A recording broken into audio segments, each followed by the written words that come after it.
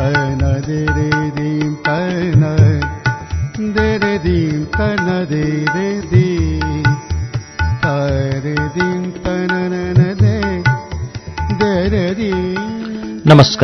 उज्यालो radio नेटवर्कको कार्यक्रम श्रुति सम्वेकबाट प्राविधिक साथी दिनेश निरौलासँगै म अच्युत घिमिरेको स्वागत छ।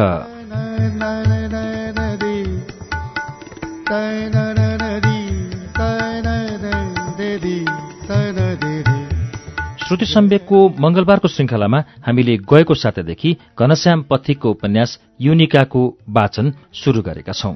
गएको साता हामीले युनिकाको पहिलो श्रृंखला वाचन गर्यौं। युनिकाको वाचन शुरू भएसँगै पूर्वाञ्चलमा हाम्रो श्रुति सम्वेक बजाउने केही रेडियो स्टेशनहरू थप भएका छन्। 100 भन्दा बढी एफएम स्टेशनबाट एकैसाथ तपाईले सुनिरहनु भएको कार्यक्रम श्रुति सम्वेक गएको सातादेखि Pathibhara FM, Himshikhar radio, Saptarangi FM, दमकका 3वटा थप रेडियो स्टेशनले बजाउन शुरू गरेका छन् भने उर्लाबारीबाट प्राइम एफएम र इन्द्रेडी एफएमले पनि प्रसारण गर्न शुरू गरेको छ। त्यसैगरी पथरीको रिदम एफएमले पनि श्रुति सम्वेक प्रसारण गर्न थालेको छ। पूर्वाञ्चलमा तपाई इटहरीको सप्तकोशी एफएमबाट मंगलबारको श्रुति सम्वेक अघिदेखि नै सुन्दै आइरहनु भएको छ। घनश्याम पथिकको युनिकाको दोस्रो श्रृंखला अब वाचन शुरू हुन्छ पृष्ठ 33 बाट।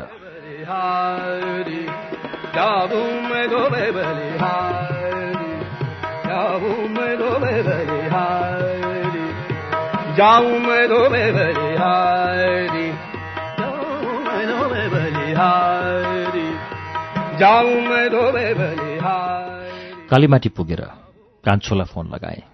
कुलेश्वरबाट कलंकी पुगिसकेको जानकारी दिए। लाग्यो ऊ मलाई भेट्न आतुर छे। सोचेको थिएँ मैले फोन गरेपछि हिँड्छे या कालीमाटीबाट मसँगै जान्छे, तर होइन, मेरो मनले फेरि फेल खायो। काठमाडौँ छाड्ने दिन फेल मात्र होइन, शून्य अङ्क नै ल्याए पनि मलाई केही हुनेवाला छैन। मनलाई त्यसै शान्त पारे मैले। विशाल र मेरो गफ पनि सकिएका छन्। जालबाहिरको दृश्यमै व्यस्त छौ। कान्छो कलंकीमा आइसकेको थाहा पायो विशालले। मलाई पुलुक्क हेर्यो। कलंकी मोडमा जाममा परियो। कालीमाटीदेखि कलंकीसम्मको यात्रामा 2 चोटि कान्छोको फोन आइसकेको थियो। फेरि आयो। पर्खनुको पीडामा छेउ। आजै त पर्खनु झैं गर्यो गाडीले पनि। हरेकपल्ट फोन राख्दा छिटो है दादु भन्छे, ताकि गाडी चलाउने मै हुँ। माया लाग्दो छ उसको केटाकेटीपन। म पनि कहाँ परिपक्व थिएँ र। आइहालेँ भनिदिन्थे। मैले कलंकीकै जाममा परेको जानकारी गराएँ। छिटो न दादु भन्दै फोन काटी उसले। 10 मिनटमा जाम खुल्यो। मैले झ्यालबाटै कान्छोलाई मितेरी बस काउन्टर अगाडि देखेँ। पहेँलो र सेतो रङ मिसिएको टी सर्ट र कालो रङको प्यान्ट अनि नाकको डाँडीमा कालो फ्रेम भएको चस्मा लगाएर उभिरहेकी। उसको चस्मामा -0.5 को पावर छ। गोरी केटीलाई त्योभन्दा बढी कुन रङको समायोजन चाहियोस्।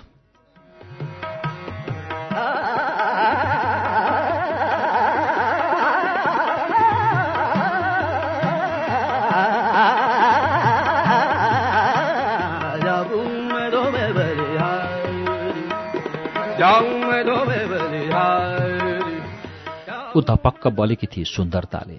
सायद मेकअप गरेकी छैन आज, किनकि मैले मेकअपको विरुद्धमा पहिले नै बोलिसकेको थिएँ। हुन पनि मेकअप गरेका हजारौं सुन्दरीलाई पछार्न सक्ने क्षमता बिना मेकअप नै उसँग थियो। मैले बसको झ्यालबाटै विशाललाई कान्छोतिर देखाएँ। एकछिन त विशाल पनि हेरेको हेरै भयो। मैले कोठ्याएपछि मात्र हेर्न छोड्यो। बस पनि ठ्याक्कै काउन्टर अगाडि रोकियो। कान्छोलाई अझ नजिकबाट हेरेपछि विशाल जोसियो। कान्छोलाई उठायो आज कलंकीबाटै। परेको म बेहोर्छु, जे पर्ला पर्ला। म चुप भएँ। छक्क परे विशालको कुरा सुनेर। भनिसक्ने बित्तिकै विशाल हाँस्यो। मलाई त साँच्चै सिरियस भएर कुरा गरेको होला चाहिँ लागेको थियो। तन्न जोक गरेको रहेछ। लामो सास फेरे। बस रोकियो। हातमा ब्याग बोकेर उत्रिँदै कान्छोले देखी। म कान्छो उभिएकै ठाउँतिर गएँ।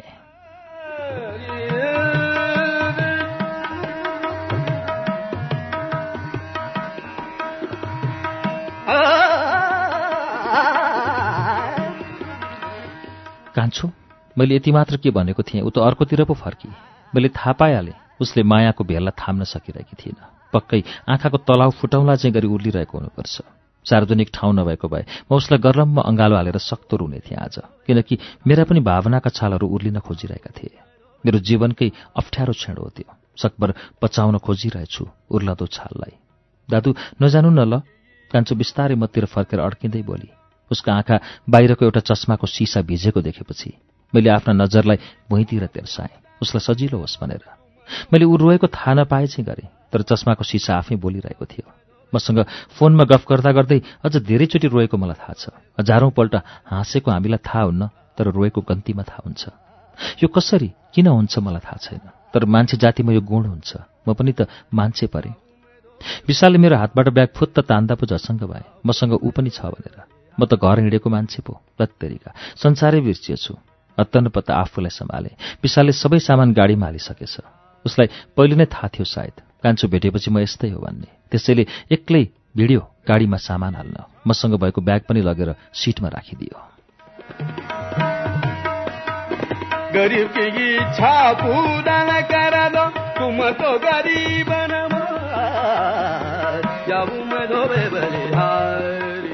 म रिचार्ज कार्ड लिएर आउँछु ल, हामीलाई डिस्टर्ब हुन्छ भनेर होला त्यसो भनेको। मैले एकछिन यहाँ आइज भने कान्छोसँग परिचय गराइदिएँ। कान्छोले नमस्ते गरी विशालले फर्कायो। विशाल कति लजालु छ भन्ने कुनै केटीसँग गफ गर्दा नै थाहा हुन्छ। आज पनि उसको अनुहारै रातो भएर आयो। ऊ आफैले पनि महसुस गर्यो होला। त्यही भएर रिचार्ज लिने बानामा तुरुन्त हामीबाट छुटिहाल्यो। यतिन्जेल कान्छो र म भावुकताबाट केही सहज बनिसकेका थियौँ। उसले म माथि दोष थोपारी, एकपटक पनि सल्लाह नगरी जाने, एकैपल्ट जाने भए भन्नुभएको है, आफ्नो दुनो सोझिएपछि त। कान्छो न्यू खोज्न थाली। मैले त्यस्तो होइन भन्दा पनि मानिनँ। मैले आकस्मिक निर्णय गरेको भन्दा पनि पत्याइन। अब उसलाई मनाउने कुनै आधार नै छैन। सत्य कुरा नपत्याएपछि अरू के भन्नु। मलाई थाहा छ ऊ रिसाएकी होइन, उसले घुर्क्याएकी मात्रै हो। तर फकाउने कुनै उपाय सोच्न सकिनँ मैले। उसका सबै कुरा नसकुन्जेल सुनिरहेँ। बल्ल सक्यो उसको कुरा। एकछिन मौनता छायो हामी बीचमा। उसले आफ्नो ब्यागबाट एउटा पोलिथिनको झोला निकाली। मायाको चिनो भन्दै मतिर बढाई। म के गरौँ के नगरौँ भए। न कुनै अवसर हो, न मेरो जन्मदिन नै थियो।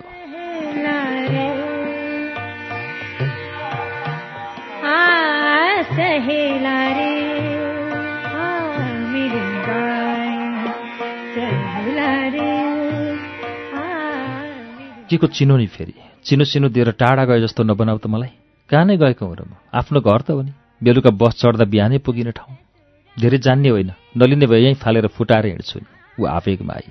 अब नलिई हुँदैन भन्ने सोचे। उसको हाउभाउ पुरै परिवर्तन भइसकेको थियो। भनेपछि फुट्ने सामान छ यहाँ? मैले सोधेँ। म चिनो हात लिन अघि बढाउँदै हाँसेँ। ऊ पनि हाँसी मेरो हातमा चिनो राखिदिए। तर मैले केही ल्याइन त तिमीलाई। यसरी मायाको चिनो दिनुपर्छ भन्ने थाहै थिएन। अब अर्कोपल्ट काठमाडौँ आउँदा दिन्छु ल। त्यसो भए छिट्टै आएर छिट्टै जानु है त। बल्ल ऊ पुरै आफ्नो लयमा आएकी थिए। हामीले एकछिन खुलेर गफ गऱ्यौँ। बिर्स्यौँ गन्तव्य र विदाईको घडी। जब गाडी घ्यारेर गऱ्यो दुवैजना झसङ्ग भयौँ। गाडीको स्टाफ कराउन थाल्यो। ल बसौँ है, पूर्व जाने, अब जाने बेला भयो। साँच्चै मलाई टाढा नै जान लागेको महसुस हुन थाल्यो। कान्छो पनि सिरियस भई यसो गाडी हेरेको। गाडीका सबै यात्रु हामीलाई नै हेर्दै रहेछन्। म त शरमले निथ्रुक्क भिजेँ।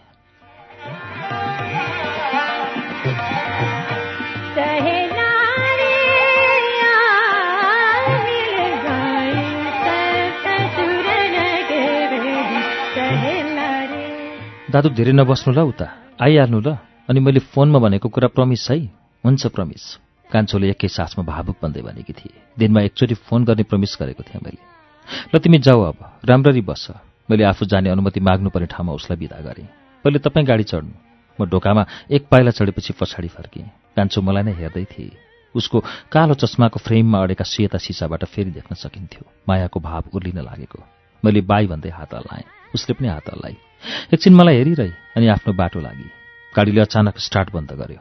म हत्तनपत्त उत्रिएँ। कान्छो गएतिर हेरेँ। फर्किए हुन्थे चाहिँ लाग्थ्यो मनमा। फेरि नफर्कियोस् जस्तो लागिहाल्यो।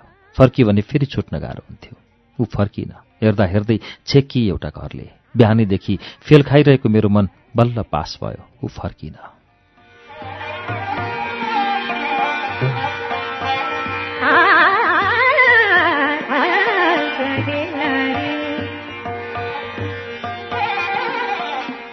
कन्डक्टरले यात्रुको चलान कागज लिएको रहेनछ। त्यही भएर गाडी रोकिएछ। विशाल र सहचालक गफ गर्दै आए। साथी बनाइसकेछ विशालले सहचालकलाई। पहिले हात अनि गला मिलाउँदै विशालले भन्यो, ल शुभयात्रा यार। पुनः गाडी स्टार्ट भयो। म गाडीमा चढेँ। हातमा कान्छोले दिएको चिनो छ। म सरासर गएर साइडिएको 7 नम्बर सिटमा बसेँ। अघि विशालले सिटमा राखिदिएको ब्यागलाई काखमा राखेर झ्यालबाट टाउको निकालेँ। विशाललाई बाई भने। गाडी कुद्न थाल्यो। झ्यालबाट देखुन्जेल काठमाडौँलाई तन्की तन्की हेरेँ। भविष्य कसैलाई थाहा हुन्न। भेट हुन पनि सक्छ र नहुन पनि। मनमनै भने गुड बाई काठमाडौँ। घडी हेर्न मन लागेको थियो, कति बजी काठमाडौँ छाड्दैछु भनेर। तर आँखा खोल्नै मन लागेन। म पहिलोचोटि कति बजी काठमाडौँ आएको थिएँ त्यो पनि थाहा छैन मलाई। किन छाडेको समय मात्रै हेर्नु जस्तो लाग्यो। साँझ 4:30 बजेको गाडी हो। त्यति त पक्कै बज्यो होला। घामले कडा चमक दिइरहेको छ। बेला बेलामा घुमाउरो बाटोको असर आँखामा सिधै परेको घामका किरणबाट थाहा हुन्छ। स्यार आवाज सुनेपछि अनायासै आँखा खुले। पानी परेछ। सुनेको थिएँ हिँड्ने बेलामा पानी पर्नु भनेको शुभ साइत हो। तर घाम पनि लाग्नु पानी पनि पर्नु कस्तो साइत हो? थाहा भएन। कता कता लाग्यो पानी पर्नु शुभ साइत हो भने परिरहेको पानीमा घाम लाग्नु शुभ अशुभ अझ अशुभ साइत हो। सोचेँ म महाशुभ साइतमा काठमाडौँ छाड्दैछु। मन बहकिएपछि कुन सवारी साधनले भेट्छ र? सायद मनको गति नाप्ने यन्त्र आजसम्म बनेकै छैन। बनेको भए पनि फेल खाइसक्थ्यो। 5 वर्ष अगाडि यसरी नै पानी परिरहेको अवस्थाका तस्बिरहरू मनले आँखाका भित्तामा यसरी उतार्न थाल्यो।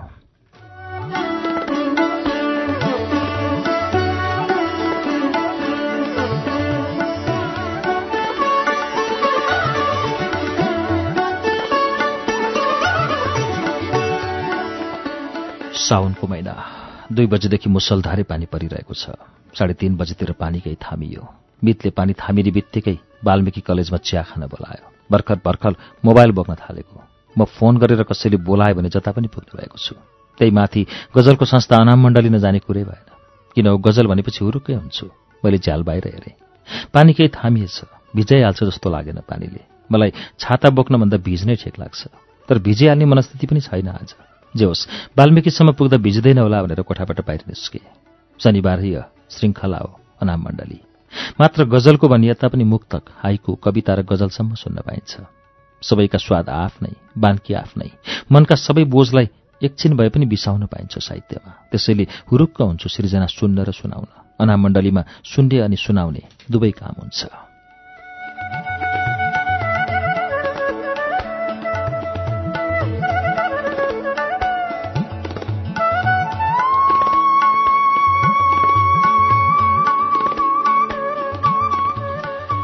बाटोमा हिँड्दै गर्दा 1100 मोडेलको नोकिया करायो। मितले फोन गरेको रहेछ। कति बेला आउने भनेर सोध्यो। मैले आउँदै गरेको जानकारी दिएँ।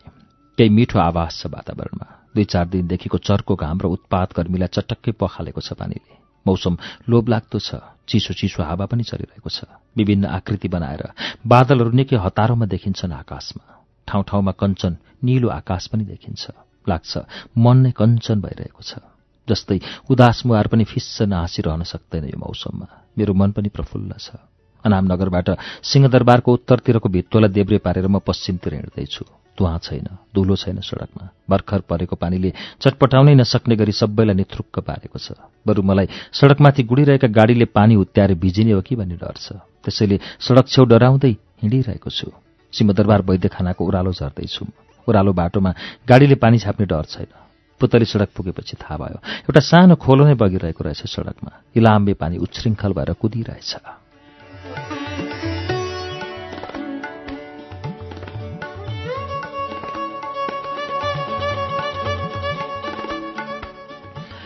मेरो घर छेउको खोलामा पनि असार साउनमा यस्तै बाढी आउँछ। मुसलधारे पानी पर्दा त गाउँको खोला र पुतली सडक उस्तै हुँदो रहेछ। पानी नपर्दा मात्र खोला र सडक छुट्टिने। मैले सडक पार गर्नु थियो, तर म खोला तर्दैछु आज। प्यान्ट माथि सुर्किएर घुँडा पानी हुँदै म पुतली सडक पारी पुगेँ। वाल्मीकि कलेज पुग्दा ठिक 4 बज्यो। मित लगायत अरू 2-4 जना साथी चियाको चुस्कीसँगै गफिँदै रहेछन्। म पनि थपिएँ। सधैँ अनौपचारिक कार्यक्रम हुने अनाम मण्डलीमा आज केही औपचारिक कार्यक्रम गर्ने निष्कर्षमा पुगे साथीहरू। सानो एउटा खेस्रा बनाइसकेर सबै लाग्यौँ आरआरतिर। आरआर कलेजको 13 नम्बर कोठामा कार्यक्रम सुरु भयो। कार्यक्रममा रचना वाचन तथा अनाम मण्डलीको समीक्षा गर्ने उद्देश्यका साथ कार्यक्रम अघि बढ्यो। उद्घोषकले बोलाएपछि म स्टेजमा गएँ। 1 वर्षको यात्रा तय गरेकोमा अनाम मण्डलीलाई शुभकामना दिएँ। त्यति बेलै एक हुल कोठामा बस्यो। अग्रपङ्क्तिकी निशा आचार्यलाई चिनिहालेँ। हुलमा अरू 1-2 जना नचिनेका पनि छन्। मैले गजल वाचन सुरु गरेँ। परैबाट सधैँ आँखा तर्नेलाई भनिदिनु, सोचे जस्तो हुन्न माया गर्नेलाई भनिदिनु। 1 शेरमा राम्रै ताली आयो। पहिलो ताली आएन भने गजल झुर भएको मान्थे म। कम्तीमा पनि 1 शेरमा ताली आएपछि ढुक्क लाग्थ्यो। फेरि सुरु गरेँ। किन खोज्छन् धरती आउन आकाशबाट ताराहरू, दुःख पीडा मात्र यहाँ झर्नेलाई भनिदिनु। सोचे जस्तो हुन्न माया गर्नेलाई भनिदिनु। वाह वाह, फूल देखे रोकिन्थे म यात्रा बरु बिसाएर, बाटोभरि काँडै काँडा छर्नेलाई भनिदिनु। सोचे जस्तो हुन्न माया गर्नेलाई भनिदिनु। बर्सात नै भयो वाह वाहको, टाढैबाट माया गरे सधैँ चोखो हुन्छ भन्छन्, नआऊ भन्दा पनि नजिक सर्नेलाई भनिदिनु, सोचे जस्तो हुन्न माया गर्नेलाई भनिदिनु।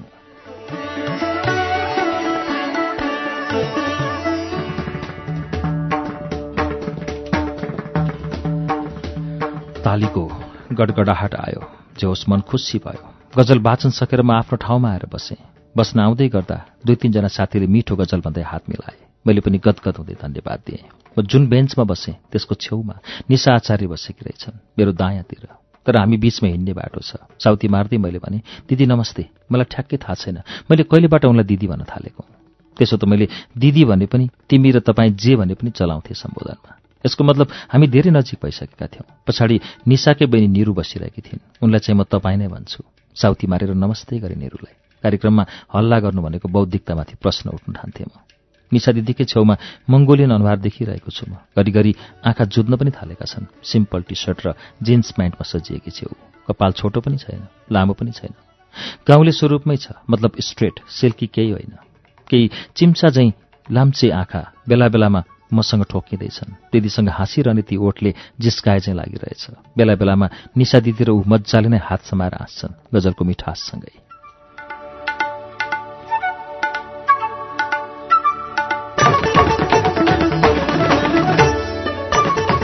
अगाडि गजल वाचनमा आउने जाने रहर चलिरहेकै छ।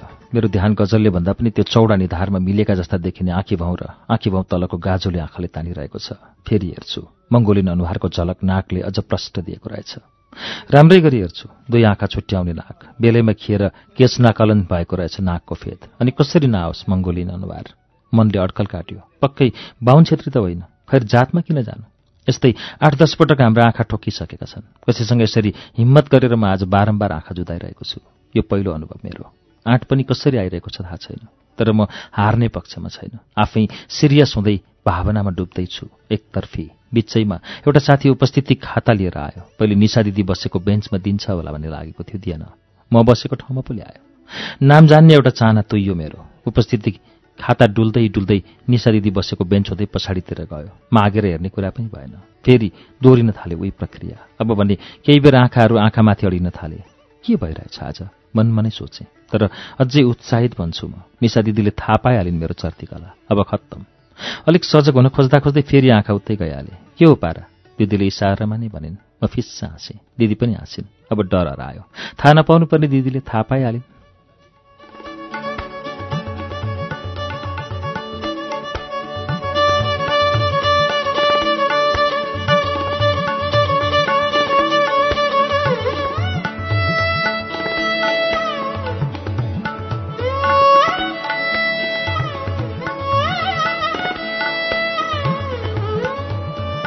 मञ्चबाट दमादम मन्तव्य र गजल पस्किरहेका छन्। म यता लुकामारीमा व्यस्त छु। अचानक दिदी उठिन्, बाटो छोडिन्। मङ्गोलियन अनुहारलाई बोलाइएको रहेछ मञ्चमा। म हुस्छु, नाम पनि सुनिनछु। उद्घोषकले बोलाएको। म यस्तो हुस्छु त थिएन, जीवनमा पहिलोपल्ट हो यसरी लट्ठिएको। अगाडि मञ्चमा उभिएपछि देखेँ होचो कद, मेरै साइज भनौँ न, मिडल साइजको हाइट। गोरोपन स्पष्ट झल्किन्थ्यो अनुहारमा। पुक्क गाला, माया गरेर प्याक्ट पिटिहालौँ चाहिँ लाग्ने। हँसाइ मिठो, बोली उस्तै, केटी मान्छेकै जस्तो सुरिलो, फरकपन केही छैन। म पहिलोचोटि आएको, तर साहित्यमा धेरै रुचि छ। अर्को पटक आउँदा रचना लिएर आउँछु। दिदीसँग कुरा मिलाएँ मैले। अघि अलिक भरिभराउ थियो दिदी बसेको बेन्च। इसारामै यता बस्न पठाउनु न भने। दिदीले पनि इसारा बुझिहालिन् र इसारामै हुन्छ भनिन्। म प्रफुल्ल भएँ। होइन, यस्तो क्षुद्र हुँदै होइन म। राहु केतु जस्तै के घुसपैठ भएको हुनुपर्छ ममा। आजसम्म यस्तो हत्ते केहीमा पनि बरेको थिएन मैले। खै के हुँदैछ आज। मेरो आइडलले गन्तव्य सक्नुभयो। रचना केही नभएको जानकारी दिएर धन्यवाद भन्दै आउनुभयो। हाम्रो योजना दिदीले सफल पारिन्। मैले दिदीलाई धेरै बेर धन्यवाद दिएँ मनमा नै। मैले थोरै ठाउँ छाडेँ। मेरी आइडल मेरो छेउमा। के गर्नु। अगाडिको सबै जोस कहाँ झऱ्यो म चुप पाएँ। सबैले आफैलाई हेरे जस्तो लाग्न थाल्यो। थोरै रातो पिरो भएको हुनुपर्छ म। शरीर तातिएको अनुभव गरेँ। झुक्किएर एकपटक आँखा जुदाएँ होला मैले। कहाँ भने जति सजिलो हुँदो रहेछ र। यो साँच्चै नाम जान्न चाहँदै थिएँ, थाहा पाएँ मैले। उद्घोषकले युनिकाजीलाई धन्यवाद भनेपछि कोकिहाले नाम युनिका। थर उद्घोषकले भनेनन्। नाम जानिसकेपछि मलाई थप जान्ने उत्सुकता रहेन।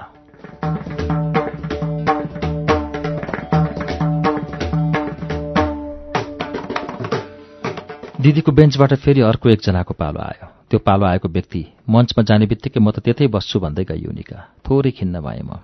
तर जति हुनुपर्ने त्यति भएन, किनकि मलाई पनि अप्ठ्यारो लागिरहेकै थियो। सायद मलाई भन्दा धेरै अप्ठ्यारो उसलाई भएको हुनुपर्छ। त्यसैले ऊ गए पनि कुरा उडिरहे। पहिला जस्तै आँखाका आवेगहरू, लजाइका अवशेषहरू हामी बीचमा चलमलाइरहे। प्रक्रिया कार्यक्रम अवधिभर नै जारी रह्यो। यसको साक्षी सायद निशा दिदी मात्र भएन। कार्यक्रमको मध्य भागदेखि नै बाहिर पानी परिरहेको थियो, तर म व्यवस्था गरिरहेको थिएँ आकाश रोएको। आफ्नो मन प्रफुल्ल थियो। आफू खुसी भएपछि अरूको केही मतलब हुँदो रहेनछ। कार्यक्रम सकियो, सबैजना बाहिर निस्क्यौँ। पानी रोकिने छाँटकाँट थिएन। ओत लाग्न क्याम्पसको बरन्डामा छरपष्ट भए सबैजना। म पनि ओत लाग्दै जाँदा निशा दिदीको छेउमा पुगेँ।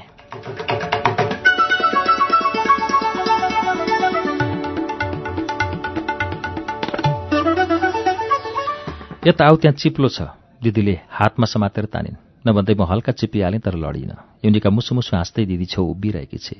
लडेको भए त बेइज्जत हुन्थ्यो, धन्न लडिनँ। दिदी, म त्यस्तो डरलाग्दो मान्छे त थिइनँ होला है, भाग्नु नै पर्ने खालको। अघि छेउमा बस्दा गइहालेको कुरालाई हल्का व्यङ्ग्य गर्दै भने। खै त्यस्तो लाग्दैन, दिदी हाँसिन्। मलाई त डर लाग्यो, त्यही भएर। मन्द मुस्कानका साथमा बोली युनिका। जे होस्, बोल्ने खालकी केटी रहेछ। मनले अड्कल काटिहाल्यो। तिम्रो गजल मन पर्यो रे उसलाई, दिदीले जिस्काउने पारामा भने। हो, थ्याङ्क यू भनिदिनु ल दिदी, गजल मन पराएकोमा। युनिकालाई इङ्गित गर्दै भने। ल ल भन्दै दिदी फेरि हाँसिन्। मनमा दुविधा भयो। दिदीले आफै भनेकी हुन् कि साँच्चै उसलाई मन परेकै हो? जे होस्, मलाई बोल्ने बाहना मिलेको थियो यति भनेपछि। पहिलोचोटि नै गजल मन परेछ। राम्रै पो लेखेछु कि क्या हो दिदी? आफैले आफ्नो प्रशंसा गर्न खोजेँ। फेरि हाँसोको फोरा छुट्यो। दिदीलाई कसैले बोलायो या काम पर्यो। म आइहाल्छु भन्दै हामी दुईजनालाई छाडेर दिदी अलिक पर गइन्। मैले मौकामा चौका हान्न थालेँ। कहाँ बस्नुहुन्छ? कुलेश्वर। ए, अनि पढाइ चाहिँ कुन कलेजमा हो नि? ताचल क्याम्पस। ताचल क्याम्पस भनेपछि कुन विषय भनिरहनै परेन। ताचल क्याम्पसमा शिक्षा मात्र पढाइ हुन्छ भनेपछि निरुजीसँगै? मैले निशा दिदीकी बहिनीको नाम जोडेँ। उसले सहमति जनाए। तपाईँ? म त्रिचन्द्रमा पढ्छु, घट्टेकुलोमा बस्छु। मैले अर्को सम्भावित प्रश्नको उत्तर अगाडि नै दिएँ। हामी फोन नम्बर साट्न सक्छौँ? मैले यस्तो प्रस्ताव कहाँबाट कसरी गर्न सकेँ मलाई नै थाहा छैन। कहिले पनि केटीसँग पहिला बोल्नु नपरोस् भन्ने मान्छे म। त्यसमाथि फोन नम्बर माग्ने काम त झन् मेरो बसभन्दा पनि परको कुरा। एक दिन निशा दिदीले भनेकी थिइन्, तिमी त कस्तो मान्छे भने गजल भन्थ्यौ अनि चुपचाप, तिमीसँग बोल्न कति मन लाग्थ्यो, तर आफै पहिले कसरी बोलाउनु भनेर म पनि चुप बस्थेँ। 3 महिनासम्म पर्खिँदा पनि बोल्दैनौ जो लाग्यो अनि आफै बोलाएको। तिमी किन यस्तो? थाहा छैन दिदी मलाई यो कुरा। मेरो मनले केटीसँग आफू पहिला बोल्न मान्दैन। जब बोल्छ फेरि घनिष्ठ नबनाई छाड्दैन। त्यही भएर होला। मेरो कुरा सुनेर दिदी र निरु दुवै मज्जाले हाँसेका थिए। सायद यही बानीको परिणाम होला। हामी अत्यन्तै नजिकका दिदी भाइ भएछौँ 6 महिनाभित्रै। तर आज मौसमले मलाई उत्ताउलो बनाए चाहिँ लागिरहेछ।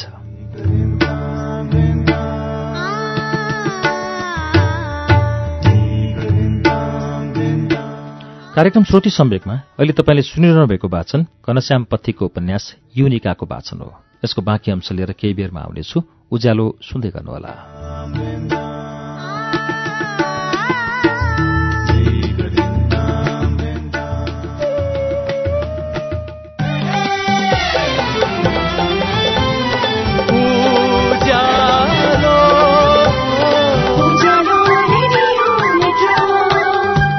सीधा कुरा प्रश्न विचार उज्यालो रेडियो नेटवर्क।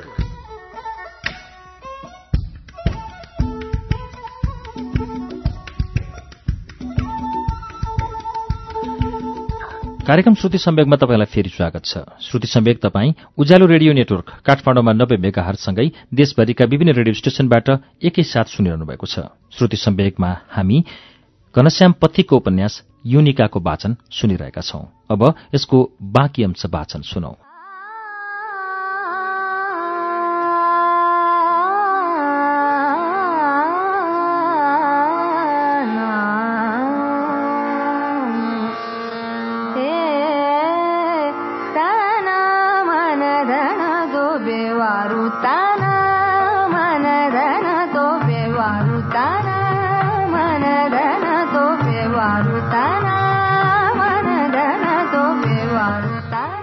मेरो प्रस्तावलाई यति सरल रूपमा लिन्छे भन्ने सोचेकै थिइनँ। म 3 छक परेँ। सोचेको थिएँ आज होइन ल भन्छे अथवा फोन नम्बर नदिने कुनै बहाना बनाउँछे। यो उल्टो पर्यो। हुन्छ नि त, मेरो नम्बर टिप्नु अनि तपाईँको पनि दिनु त भन्दै जिन्स प्यान्टमा टाइट भएर बसेको मोबाइल चेकी। भर्खर सर्वसाधारणको पहुँचमा आएको हुनाले जस्तो सुकै भए पनि मोबाइल बोक्नु सहनको कुरा थियो। मैले नीलो रङको नोकियामा 1100 मोडेल निकालेर नम्बर सेभ गरेँ अनि आफ्नो पनि दिएँ। फोन नम्बर सेभ गर्ने बेलामा उसले मेरो पूरा नाम सोधिदिएर मैले पनि नाम पहिले नै जानिसकेको थिएँ, त्यसैले उसको थरमा मेरा कान्छन आँखा भए युनिका थापा।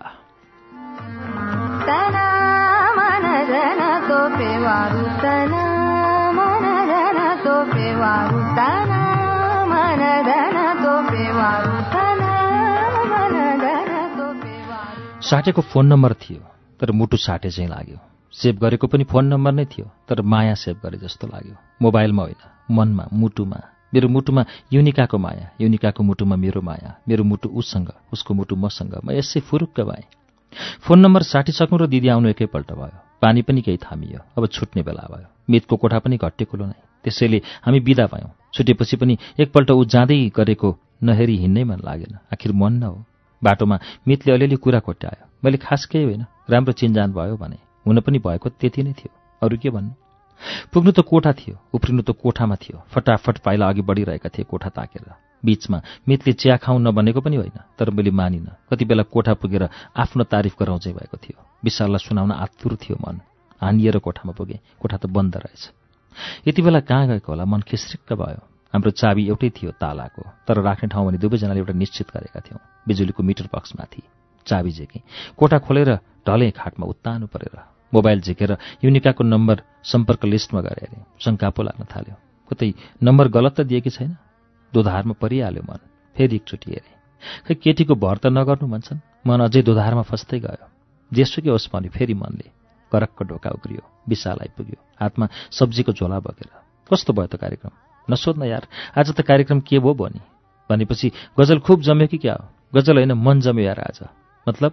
विशाल मेरा कुरा जान्नलाई आतुर भयो। मैले बेली विस्तार लगाएँ। सुरुमा त मरेकाटे पत्याएन, दोहोऱ्याएँ, तेह्राएँ, पत्याएन। केही कुरा पत्यायो, तर युनिकालाई मेरो छेउ बस्ने वातावरण मिलाएको पत्याएन। फिटिक्कै पत्याएन, जति भन्दा पनि पत्याएन। भिडियो नै खिचेर ल्याएको भए उनी हुन्थ्यो नि। जत्तिकै पार्यो। कुराको बिट मारेँ मैले। अब पत्याए नपत्याउ भएको यथार्थ यही हो। त्यसपछि विशाल चुप लाग्यो। हुन पनि पत्याउनु कसरी? मलाई स्कुले जीवनदेखि नै चिनेको थियो उसले। मेरो स्वभाव केटीदेखि 11 हात पर भाग्ने व्यवहार। प्राय केटीसँग बोल्दै नबोल्ने, इसारा दिँदा पनि भाग्ने। एक दुईपल्ट केटीले बोलाएपछि मात्र अघि सरेर बोल्ने। अलिक सङ्कोची, केही लज्जालु। जब घुलमिल हुन्छ यादगार बन्छ सधैँका लागि। बेलुकी खाना पकाउने पालो विशालको। खाना खाइसकेपछि भाँडा माझ्ने पालो मेरो। अल्छी लागे बिहान माझ्छु म। यसमा अर्को पनि कारण छ। खाना पकाउने पालो सधैँ बिहान मेरो पर्छ।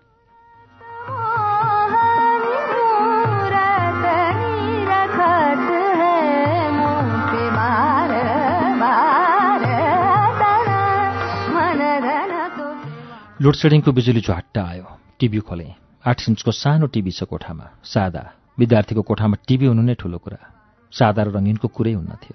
क्रिकेट र फुटबल गेम हुँदा यही सानो टिभीमा त गेम हेर्न साथीहरूको भिडभाड हुन्छ। बेला भएका सबैको आँखाको साइज जोड्ने हो भने पनि 17 इन्चको टिभीभन्दा सानो हुँदैन। तर मेरो मन पटक्कै टिभीमा गएन। मेरो मन कसैले लगे जस्तो छ आज। लगेको पनि के भन्नु, आफै दिएको। लगिदेऊ न भनेर। पहिले उसको मन माग्ने पनि त मनै हुँ। त्यसपछि त उसले मागे कि। कसैले पनि के भन्नु, युनिकाले चोरे जस्तो छ। टिभीले के दिँदैछ थाहा छैन, तर मेरो आँखाले युनिकालाई देख्दैछ। त्यो मङ्गोलियन अनुहारलाई सम्झिँदैछ। मनले आँखाको पर्दामा सफा एउटा पठाइरहेछ धुलाएर। आँखा टिभीमा भए पनि तस्बिर एउटै देखिरहेछ, चिम्सा आँखा भएको, नाकको दाढी भाँसिएको, गोरो बाटुलो अनुहार, उही युनिकाको। म टिभी हेर्न छोडेर छेउकै अर्को खाटमा सरेँ। अब मेरा आँखा र औँलाहरू मोबाइलमा पुगे। औँलाहरू घरि फोन नम्बरको लिस्टमा पुग्छन् त घरि म्यासेज बक्समा। न त म्यासेज नै टाइप गर्छन्, न त फोन नै डायल गर्छन्। म पनि दुधारमा परेँ। फोन गरौँ कि नगरौँ? गरौँ त के भनेर गरौँ? म्यासेज पनि पठाउँ कि नपठाउँ? के लेखेर पठाउँ? एकछिन अलमरमा परेपछि मनले एउटा म्यासेज पठाउने आँट गर्यो। नम्बर पनि सही हो कि होइन जाँच्ने राम्रो मौका चाहिँ लाग्यो मलाई। मैले मनको कुरामा लाछाप हानेर तुरन्त म्यासेज बक्समा गएँ। सुरुमा एउटा चल्तीको हिन्दी शायरी छाने, त्यसलाई सच्याएर अन्तिममा खाना भयो भनेर लेखेँ। छिनमै म्यासेज डेलिभरी भयो। अब मलाई छटपटी हुन थाल्यो। कतै नराम्रो पो सोच्ने हो कि? फोन नम्बर पाउनासाथ पछि लाग्यो पो भन्ने हो कि? कतै मेरो नराम्रो प्रभाव पो पर्ने हो कि? मनमा तमासले कुरा खेल्न थाले। ओ हेर त, पुतली सडकको पानी। आज परेको पानीले त पुतली सडक झन्डै बगाएछ नि। विशालले टिभीमा देखाउँदै गरेको समाचार हेर्न आग्रह गर्यो। टिभीले दिउँसो मैले तरेको पुतली सडकको बाढी देखाउँदै थियो। राम्ररी हेर है, मलाई नि देखाउन सक्छ। दिउँसो म यही बाढी तरेर बाल्मिकी गएको। मैले आफ्ना आँखा मोबाइलमै पुराएँ। कतै म्यासेज आयो कि भनेर। छैन। हुन त म्यासेज आउँदा मोबाइल बज्छ, तर पनि मनको छटपटी। कतै नबजी म्यासेज आयो कि भन्दै मोबाइल हेर्न खोजिरहन्छ। नछटपटियोस् पनि कसरी। टिङ टिङ गर्दै मोबाइल बज्यो। म्यासेज आयो। मन बुरुक्कै उफ्रियो, युनिकाको म्यासेज भनेर। हत्ता नपत्ता हेरेँ, मितको म्यासेज रहेछ। म्यासेजमा लेखिएको थियो, भाइ पनि साथी कहाँ गएछ, भात पकाउन अल्छी लाग्यो, म त खाना खान होटलमा पो आएको छु, आउने भए आऊ घट्टेकुलो चोकमा। मैले कुरो बुझिहालेँ। मितको कोठामा मित र उसको भाइ बस्छन्। आज भाइ रहेनछ। मितले खाना खाँदै गफ गर्ने साथी खोजे। मलाई पटक्कै जान मन छैन, तर एउटा बहाना त बनाउनु पर्यो। मैले म्यासेज गरेँ, अहिले न त आउँदिनँ, तर खाना खाइसकेपछि विचार गर्छु ल। यसको अर्थ म आउँदिनँ नै भन्ने हो। विशालले खाना खाने ठाउँ मिलायो, कार्पेटमाथि पत्रिका ओछ्याएर, तर कुकरमा सिटी लागेकै छैन। खाना खाने ठाउँमा हामी पत्रिका ओछ्याउँछौँ ताकि भात र सब्जी पोखिए पनि कार्पेटमा नलागोस्।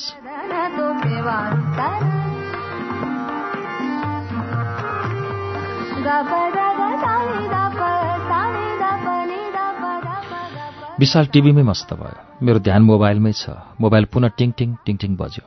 अघिको चाहिँ मन उफ्रिएन, थाकिसकेछ, तर म्यासेजले पढ्ने आतुरी भने कम रहेन। म्यासेज खोलेँ, अब चाहिँ मन उफ्रियो। युनिकाकै रहेछ। नाचौँ नाचौँ लाग्यो नपढिकनै, बिस्तारै पढेँ। सारी त डरलाग्दो छ नि, खाना खाएको छैन, तपाईँले खानुभयो? Okay, good night. मन प्रफुल्ल भयो, नम्बर सही रहेछ। अझै खुसी छायो मनभरि। कहाँ मनभरि मात्र, ज्यानभरि, कहाँ ज्यानभरि मात्र कोठाभरि, कोठाभरि मात्र पनि होइन घट्टेकुलोभरि, देशैभरि, कहाँ देशैभरि, संसारैभरि। जे होस् म्यासेज आयो, कसो गरौँ के गरौँ। म्यासेज 7 चोटि पढेँ मैले। विशाल पनि मेरो चर्तीकला हेर्दै रहेछ। के भयो, किन यति धेरै खुसी? जससँग भएँ, विशाल पनि कोठामै छ भनेर। मैले म्यासेजको कुरा पनि विशाललाई बताएँ। बल्ल मेरा कुरा हो कि क्या हो जस्तो गरे उसले। मैले म्यासेजको उत्तर फेरि पठाइनँ। कसैले राति म्यासेजमा गुड नाइट अथवा कुनै समयमा बाई लेखेर पठाउँछ भने म त्यसको अर्थ समाप्त बुझ्छु, अर्थात् आजका लागि कुराकानीको श्रृङ्खला समाप्त भएको ठाने मैले।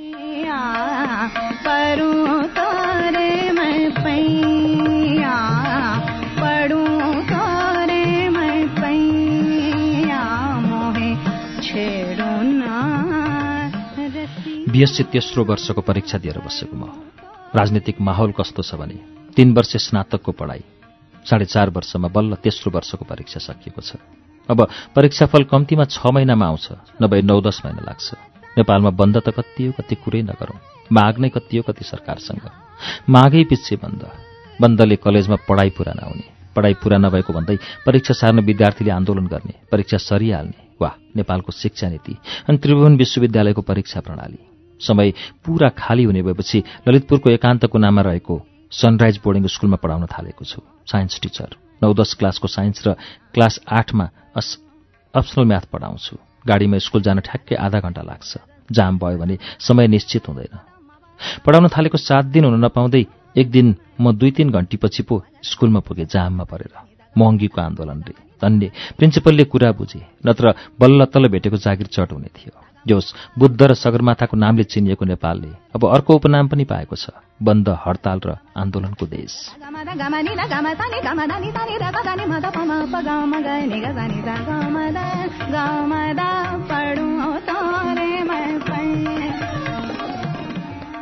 कोठाबाट गाडी चढ्ने ठाउँसम्म पुग्न मलाई 15 मिनट लाग्छ। त्यो पनि सिंहदरबार अगाडिको ट्राफिक बत्ती भएको ठाउँबाट गाडी चढ्छु म। रातो बत्ती बलेका बेला। बस स्टप नै पुग्न त अझै बढी लाग्छ। गाडी कुर्दा ओर्दा अरू 10 मिनट जति लाग्छ। कोठाबाट हिँड्दा 1 घण्टाभन्दा बढी नै समय छुट्याउँदा मात्र म समयमै स्कुल पुग्न सक्थेँ। कुनै हालतमा 9 बजे कोठाबाट निस्किनै पर्ने, नत्र ढिलो पुगिने। बिहान 7 बजे कुनै हालतमा उठ्नै पर्ने, नत्र जागिर चट। आज त आइतबार, हिजो पो शनिबार भएर मोज गरियो। स्कुल पनि जानु पर्दैन थियो। बिहानको 6:30 बजे बिउँछे। विशाल 5:30 बजेतिरै कलेज जान्छ। बिहानको कलेज छ उसको। कोठामा 2 बजे आइपुग्छ। म उठेँ, नित्यकर्म सकेर बेलुकीका जुठा भाँडाहरू पखालेँ। खाना पकाउँदै गर्दा हिजोका कुरा सम्झेँ। श्याम श्वेतमा होइन, पुरै रङ्गीनमा। फेरि म्यासेज पठाइहालौँ जस्तो लाग्यो। हिजोको आत्मविश्वास आज बढेर आयो। थपक्क नीलो रङको मोबाइल हातमा लिएँ। युनिकाले हिजो पठाएको म्यासेजलाई एकपल्ट पढेँ अनि उत्तर पठाउने बटन थिचेँ, तर मन बौरिहाल्यो। एकछिन पर्खन सक्दैनस्? के को मर्यादा? यदि तेरे लागि भनेर युनिकाले यो धरतीमा पठाएको भने ऊ अरू कसैकै हुन्न। होइन रहेछ भने तैँले जे गरे पनि तेरी हुन्न। आफ्नो मूल्य आफै किन घटाउँछस्? मैले म्यासेज नलेखी चुपचाप मोबाइललाई चार्जमा राखेँ। तर मन यति गहिराइमा पुग्छ भन्ने मैले सोचेकै थिएन। खाना पाक्यो। खाना पकाउँदै गर्दा आइरन लगाइसकेको थिएँ सर्ट र प्यान्टमा। तिनै लुगा लगाएर लागेँ जागिरतिर। बेला बेलामा आँखाका नानीमा युनिका आउँदै गरी, तर मनलाई सम्हाल्दै बसेँ। स्कुलमा 4 बजाउन अरू दिनभन्दा निकै सकस भयो मलाई। रत्न पार्क जाने बसमा बसेको छु। जावलाखेलमा यात्रु चढाउन व्यस्त छ बसको स्टाफ। मेरो मनले युनिकालाई एकहोरो सम्झिरहेको छ। थाहा छैन युनिकाको मनले कसलाई सम्झिँदैछ। युनिकालाई मेरो याद आएको छ कि छैन? उसले मलाई जस्तै भएको छ कि छैन? तर म एकतर्फी मायामा परेँ। माया बस्न कसैलाई सम्झन एक झलक काफी हुँदो रहेछ, एक भेट पर्याप्त हुँदो रहेछ। योजनामा माया हुँदैन भन्थे, अब गर्छु भनेर माया गरिँदैन भन्थे। हो रहेछ, योजना थिएन मेरो युनिकालाई भेट्ने। केही थाहा छैन, म सोचिरहेछु, धेरै कुरा सोचिरहेछु, लेख्नै नसक्ने गरी।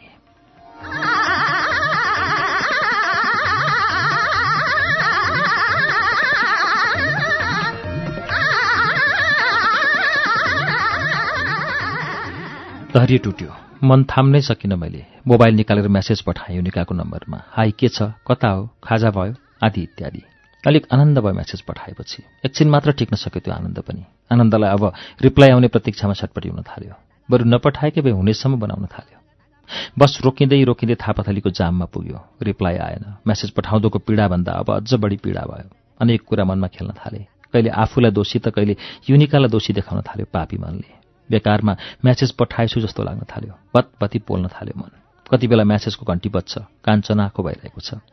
म सिंहदरबारको भित्तै भित्ता भएर घट्टीकुलोतिर लागेँ। पढाएर शरीर जति गलेको छ, मेसेज नआएर त्योभन्दा धेरै मन गलेको छ। खुत्रुक्क भएर कोठामा पुगेँ। लथ्रक्क भएको छ मन र तन दुवै। विशाल कोठामा सुतिरहेको रहेछ। अर्को खाटमा म पनि पल्टेँ। लामो सास फेरेँ थकित मुद्रामा। लुगा फेरेर सुत्ने जाँगरै मरेर आयो। विशाललाई पनि बोलाइन। टिङ टिङ मेसेजको टोन बज्यो। कहाँबाट हो सबै शक्ति फर्किहाल्यो। जुरुक्कै उठ्यो। समीक मोबाइल समातेर खोल्यो मेसेज। युनिकाको रहेछ। आई, खाजा जस्ट खाएको, कोठामै छु। तपाईँ कता? खाजा खानुभयो होला नि? सरी ल, मेसेज आएको थाहै पाइन, पठाउन ढिलो भयो। अब मलाई के चाहियो? के को खाजा खानु? त्यसै बिलायो लागेको भोक। कहाँ भाग्यो भाग्यो शिथिलता। त्यहाँमाथि सरी पनि छ अन्तिममा। पठाउन नखोज्या त भइरहेछ नि। त्यसै म पनि बिचरालाई अन्यथा सोचेँ। माया लागेर आयो। थाहा नै पाइनछ त के गरोस्। तुरुन्त मेसेज गरेँ मैले पनि। भर्खर खाएको, स्कुलबाट भर्खर आइपुगेँ, कोठामै छु। ठिक छ, सरीको आवश्यकता नै पर्दैन थियो नि। मैले मेसेजको आदान प्रदान टुङ्ग्याउनै चाहिन।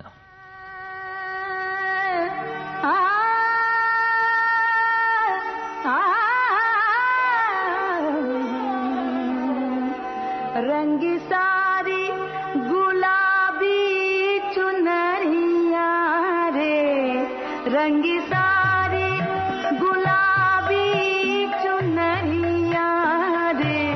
मैले न त बाई नै लेखेँ न त अरू केही। म मेसेजको दोहोरी लेखेल्न चाहन्थेँ।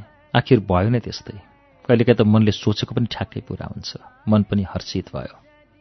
फेरि त्यस्तै 3-3 पटक मेसेज आदान प्रदान गर्यो। कुन स्कुल पढाउने, कुन विषय पढाउने, पढाइ कहाँ पुग्यो आदि। मेरो विषय साइन्स हो भन्दा पनि तर्सी युनिका। हुन पनि आत्तिने गरी नै मिहिनेत गर्नुपर्छ। अनि नआत्तिउन् पनि कसरी?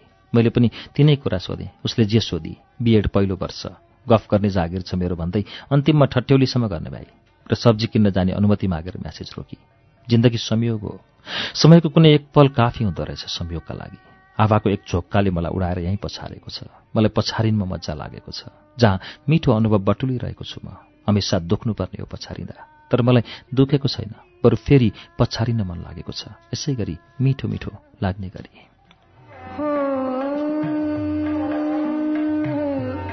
रंगी सारी हो पहनी सारी गुलाबी चुन्दरिया रे। सबै शक्ति आयो शरीरमा। एउटा बटम थिचेर फर्काए चाहिँ। मायामा पर्नु भनेको फस्नु हो भन्छन्। मलाई फस्नै मन लाग्यो। मलाई जाकिनै मन पर्यो। मायाले दुखाउँछ पनि भन्छन्। मलाई दुख्नै मन पर्यो। तर यस्तै दुखाइ, मिठो दुखाइ, सधैँ दुखिरहँ लाग्ने। म एक कोरिएँ दुखाइमा, म लट्ठिएँ फसाइमा। तर युनिका खै कसरी जान्नु, कसरी सोध्नु, कसरी बुझ्नु? समय लाग्छ जान्नलाई। पर्खिनुपर्छ। म पर्खिन तयार भएँ। आजको मेसेज आदान प्रदानले असहजपनलाई केही सहज बनाएको छ। युनिका पनि खोल्न थाली, सँगसँगै म पनि। अब फोन पनि गर्न सक्छु, म आँट आएको छ। तर राति भइसक्यो, 8:30 बजिसकेको छ। फोन गरिहाल्न मन लागेन।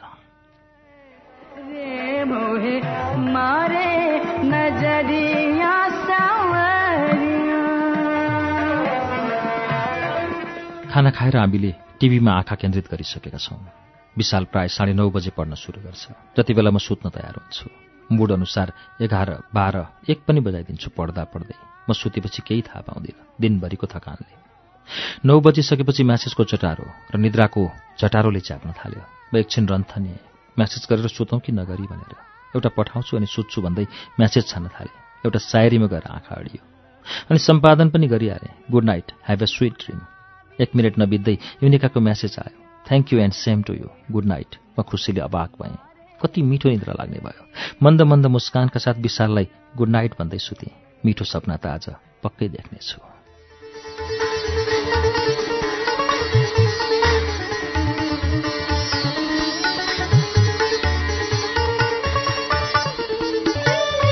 श्रुति सम्वेगमा घनश्याम पथिकको उपन्यास युनिकाको वाचन आज 57औं पृष्ठमा ल्याएर रोकेको छु। यो दोस्रो श्रृङ्खला हो। अर्को साता युनिकाको तेस्रो श्रृङ्खला लिएर आउनेछु।